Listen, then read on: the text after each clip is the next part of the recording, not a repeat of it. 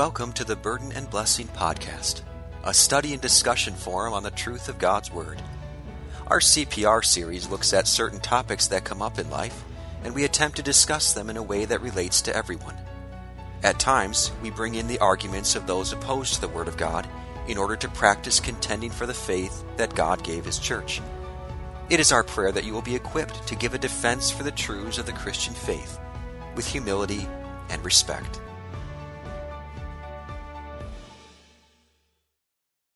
Welcome back to the Burden and Blessing Podcast. We continue with our CPR Skeptic series. Again today, Pastor Mark Tiefel and Pastor Neil Radical are here with you today as we discuss a timely topic for this post-Easter season of the many different theories that have been advanced about Jesus' resurrection or supposed resurrection, as some people will say from their skeptical viewpoint. Today, we're looking at, Mark, the swoon theory. I hope that you're doing well today. Would you like to take us through a little bit of that theory in itself for what you know? Yeah, good to be here with you, Neil, to talk about this. As you mentioned, there are many different theories from the skeptic point of view about the resurrection of Christ to try to discredit it. The Bible tells us quite plainly that if you can discredit the resurrection, then nothing else in the faith matters. So it's not surprising that this one teaching would be under attack from multiple angles. But the most popular theory to try to discredit the resurrection is the swoon theory, which essentially is that Jesus simply fainted on the cross and was resuscitated in some way in the tomb and was therefore never actually dead. So it's not just an attack against the resurrection, but it's first of all an attack against the death of Jesus. Yeah, and I think you made a good point there. If you can discredit the resurrection, 1 Corinthians 15 says, if Christ has not risen, your faith is in vain. And so ultimately, how do we see the difference between the skeptic or the Christian who's just struggling with that aspect of their faith? Can you answer both with the same kind of direction? Well, I think that typically the skeptic is going to come from the area of not wanting to believe it to be true, whereas the believer who struggles with a question might just be seeking greater clarity, might be looking for more answers from God, might be just trying to strengthen and enhance their faith. So I'm not sure if that was what you were getting at with that question, but I think obviously both Christians and non-Christians alike can have questions about this, but I do think they come from different areas. I guess my main point of that thought would be, is there a way that we can answer both the skeptic and the Christian with the same responses to this point? I suppose the main focus on that question is, are we going to be answering them differently? And I think you would really answer that in that sense of it's their approach, it's their attitude in it. One might be investigating to learn, to have their faith strengthened, and one might just need to be corrected and their skepticism counteracted in that way. And so my hope is that in our discussion today is that we can come up with some responses to this swoon or this fainting theory about Jesus' death and resurrection that would help equip the person who is doubting or help contradict the one who is attacking. Yeah, I totally agree. Yeah, definitely. I think that the elements of God's word that we're going to talk about in this topic will help both the Christian who's struggling to understand this, but also the skeptic who's doubting it, for sure. Well, let's dive in a little bit. We know that the Lord has given us a logical and reasonable brain, but at the same point in time, if we know that we're talking about a miracle, we're talking about a supernatural act. So certainly Jesus' resurrection would be a miracle, a supernatural act of God. And in order to explain someone that Jesus died and rose from the dead, really this whole theory is basically saying that Jesus never died. So let's talk about that. Let's explore that a little bit more. So a lot of times people ask the question, well, how long was Jesus in the grave? Is there a chance that he could have slipped into a coma and then woke up? Any thoughts on that? I don't think obviously that's the first place to start. So even let's assume from a hypothetical standpoint that nothing traumatic even happened to Jesus. I mean, let's just set aside the whole area of crucifixion, which we'll get to in a moment. But even if Jesus was in absolute, complete normal health, according to the biblical record, he enters the tomb. He's wrapped in linen in multiple layers and spices. He's put in the tomb on a Friday evening, and he does not come out, as far as anyone can tell, until Sunday morning when the tomb is opened. So the tomb at that time, according to Jewish culture, they would have these sort of cave-like areas where you would put a body in while the body is decomposing. And then once the body would decompose, they would be put into what would be more considered a sarcophagus or a casket of some type for an actual burial. So the tomb was not the final burial resting place, but it was simply the first stage of burial. And with these tombs were basically carved out of the hillside. The Bible describes for us that it was Joseph of Arimathea's tomb near the place where Jesus was crucified. And so it's a cave-like structure. It's quite large in that sense. And then it's the entrance of that area would be covered by a large stone. And we're told very clearly from the biblical record that the stone was rolled over the entrance of the tomb. So you have some difficulties already with that. If Jesus just fainted and needed to be resuscitated, well, he would have to be able to do that on his own. How does he break through the strips of linen cloth that have been wrapped around his body?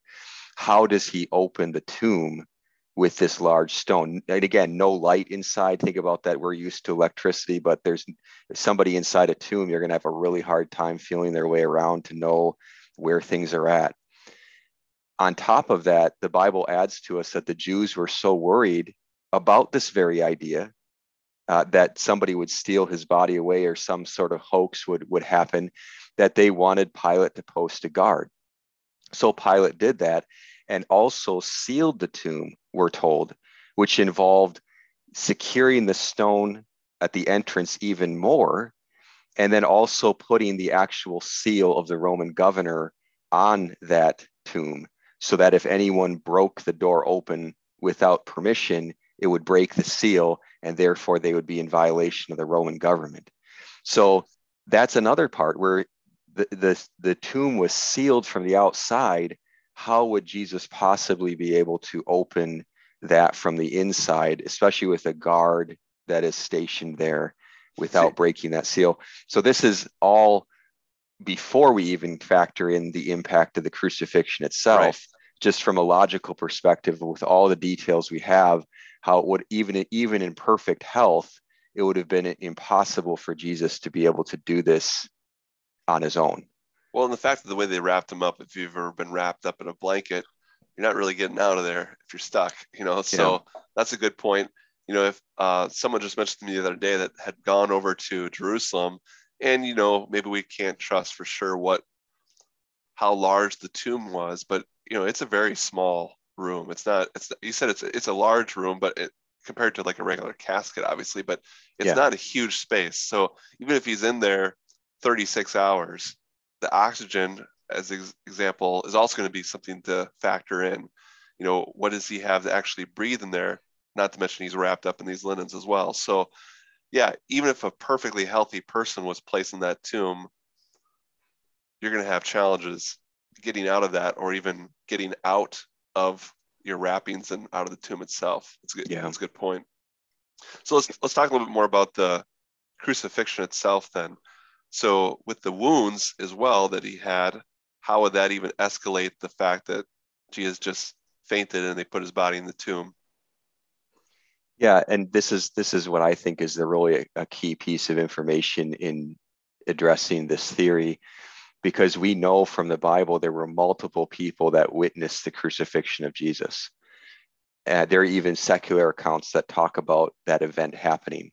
So the fact that Jesus sustained great trauma and injury to his body, and even that he died, is not even really debatable at this point, even according to the secular account.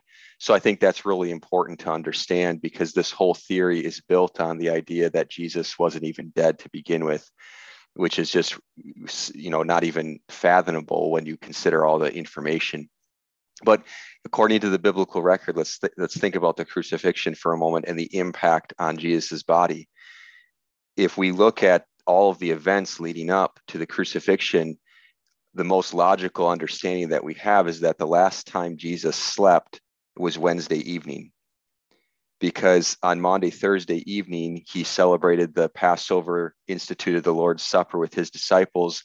Then they went immediately to the garden where they prayed all night. His disciples slept, he did not.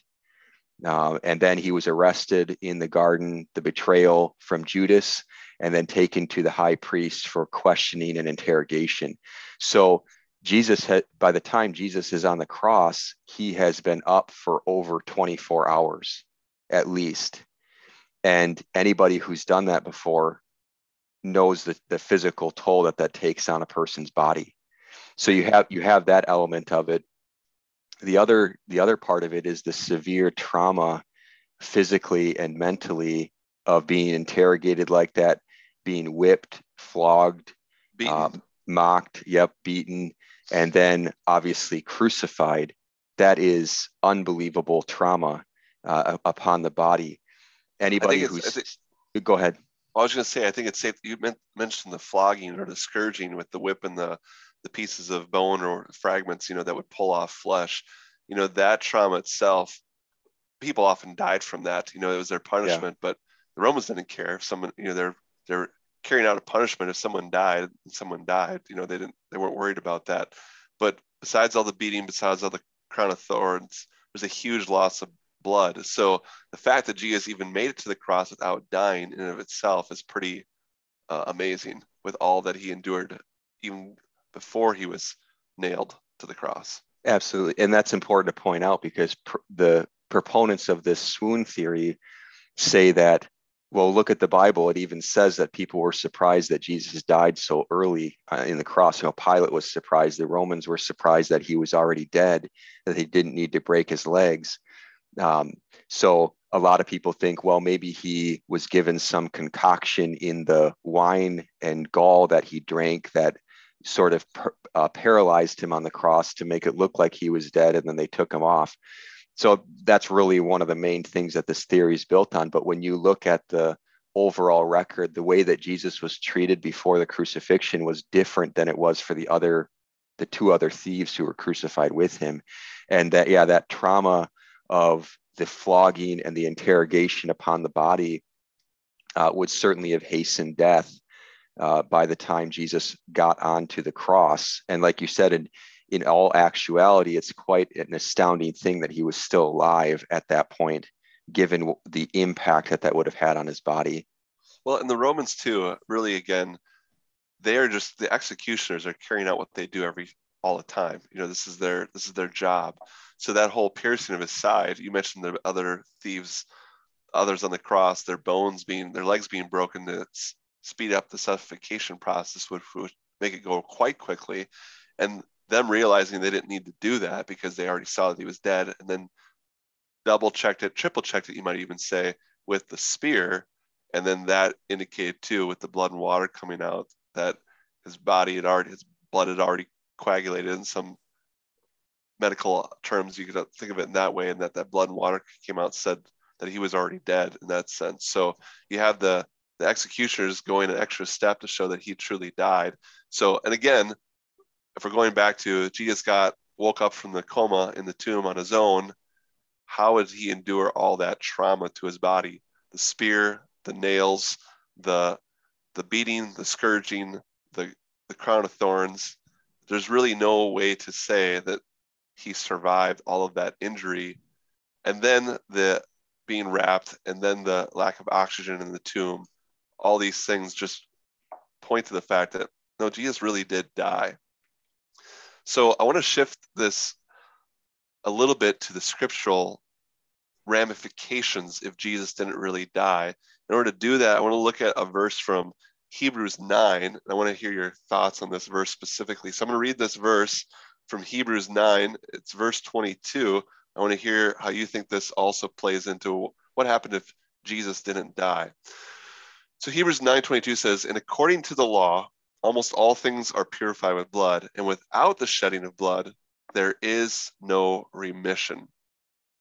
So one could make the argument here that, well, Jesus obviously shed his blood, but when you look at the Old Testament sacrifices, it wasn't just the shedding of blood, it was the death, it was the sacrifice that was atoning through that blood and pointing ahead to the promised Messiah's atonement. So I guess I kind of shared my own thoughts with that first, but do you have any follow-up comments to that? Yeah, I think you answered it perfectly. I think that's a really good passage to state the scriptural side of it. In fact, in our Lenten study this past Lenten season here, just a month ago, we actually had one of our midweek services. We focused on the blood aspect of the atonement of Christ. That a lot of people will look at that and say, well, isn't that a little graphic and gory by God? Is that really necessary that he would have to have his own son do that? Couldn't God have atoned for sin a different way? And what God was doing there was fulfilling what the payment for sin demanded. And all that Old Testament imagery from the Old Testament was depicting that, keeping the people's focus and remembrance upon that this is a graphic thing. Sin is a distortion of the world. Sin is a gory thing, and it needs to be handled in a like way. And I would add to that, remember what God warned Adam and Eve of when before sin entered the world, and God was warning Adam and Eve about not violating the law. He said, if you do this, you will surely die. And so the payment for sin demanded that what sin brought into the world was covered. And so it was the death of Jesus was absolutely necessary to pay for our sins, because that's what sin brought into the world. It brought death into the world. And that's why Jesus endured it, not because God was cruel or vindictive or is a psychopath and takes us out on his son, but that's what sin brought into the world, is death. And isn't that the greatest foe that threatens us as humans that we think about all the time, is the impending reality of death? Well, Jesus had to go through everything that we would go through to pay for our sin, to cover our sin. And that's what Hebrews brings out so beautifully in connecting the Old Testament with the fulfillment of Jesus in the New Testament, is that Jesus endured everything for us. In fact, more than we would have to cover, being even forsaken by his Father, something that none of us have endured. Jesus had to see that through on the cross as well as part of this payment for sin. So it's absolutely necessary that Jesus would have to die in order to atone for our sins. So just as the Bible depicts that without the resurrection of Christ, our faith is futile, so also we could say the same thing about the death of Christ. If Christ had not died, then that certainly would make our faith void and nullified as well. Yeah, well said. I want to throw you a curveball with another verse, though, that might be used as an argument against what God said that Jesus would rise and that he actually died. So in Psalm 16, David is speaking about, one could argue, his own resurrection. And towards the end of that psalm, he says, therefore my heart is glad, verse 9 and 10, and my glory rejoices. My flesh also will rest in hope. And then this very important verse, for you will not leave my soul in Sheol, nor will you allow your Holy One to see corruption. So one would assume that if Jesus died, his body would start to deteriorate. But here it sounds like David is prophesying that the Savior would not die because his body would not see corruption. How would you respond to that? I guess I would look at it. I haven't studied that one point of this psalm in depth. I know that this psalm is prophesying of the resurrection of Christ. So I would say I would look at it from more of a broad sense or a holistic sense, that Jesus's body, this is the promise that Jesus's body would not remain in the grave, would not be relegated to decay and death in that sense. But obviously it's not saying he didn't die. It's saying his life would not be abandoned to Sheol. It would not be relegated to that. Sheol is sort of that Hebrew concept for the place or the realm of the dead, often translated the grave. It's not a word used for hell, So what it's really saying there is it's giving proof that this is not going to be the end of Jesus. This is not going to be the last thought in his record. He will rise again. And I think that's the hopeful note of Psalm 16. But obviously, if Jesus died for that moment, those days that his body was dead, certainly I think we would expect that the effects of decay would take place on his body, but then that would be restored through his resurrection. So I don't think it's talking about in an absolute sense, but from a broad perspective, decay would not be the end of Jesus' story when it came to his death. And I think that brings us really well full circle, because you had mentioned earlier when we first started that when it came to Jesus' body in the grave, they had this custom where after a year or so, the body would deteriorate to bones, and they would take the bones out and then put it into a more of a sarcophagus rather than being in a tomb. That wasn't always the case, but that would often happen. So in your explanation of Psalm 16 here, your point is that that's not going to happen to Jesus' body because he's going to rise from the dead. David's prophesying that. I think that's really well put, Mark. In a summary, I would think, 3 points we could look at with this is what we've been trying to do is, number one, we talked about logically, the logical argument about Jesus even being able to wake up from a coma or from fainting, in this swoon theory idea that he fainted after he was on the cross and they buried him and then he woke up. Even if someone was perfectly healthy, be able to get out of those grave cloths and be able to get out of the grave itself and get past the guards, impossible.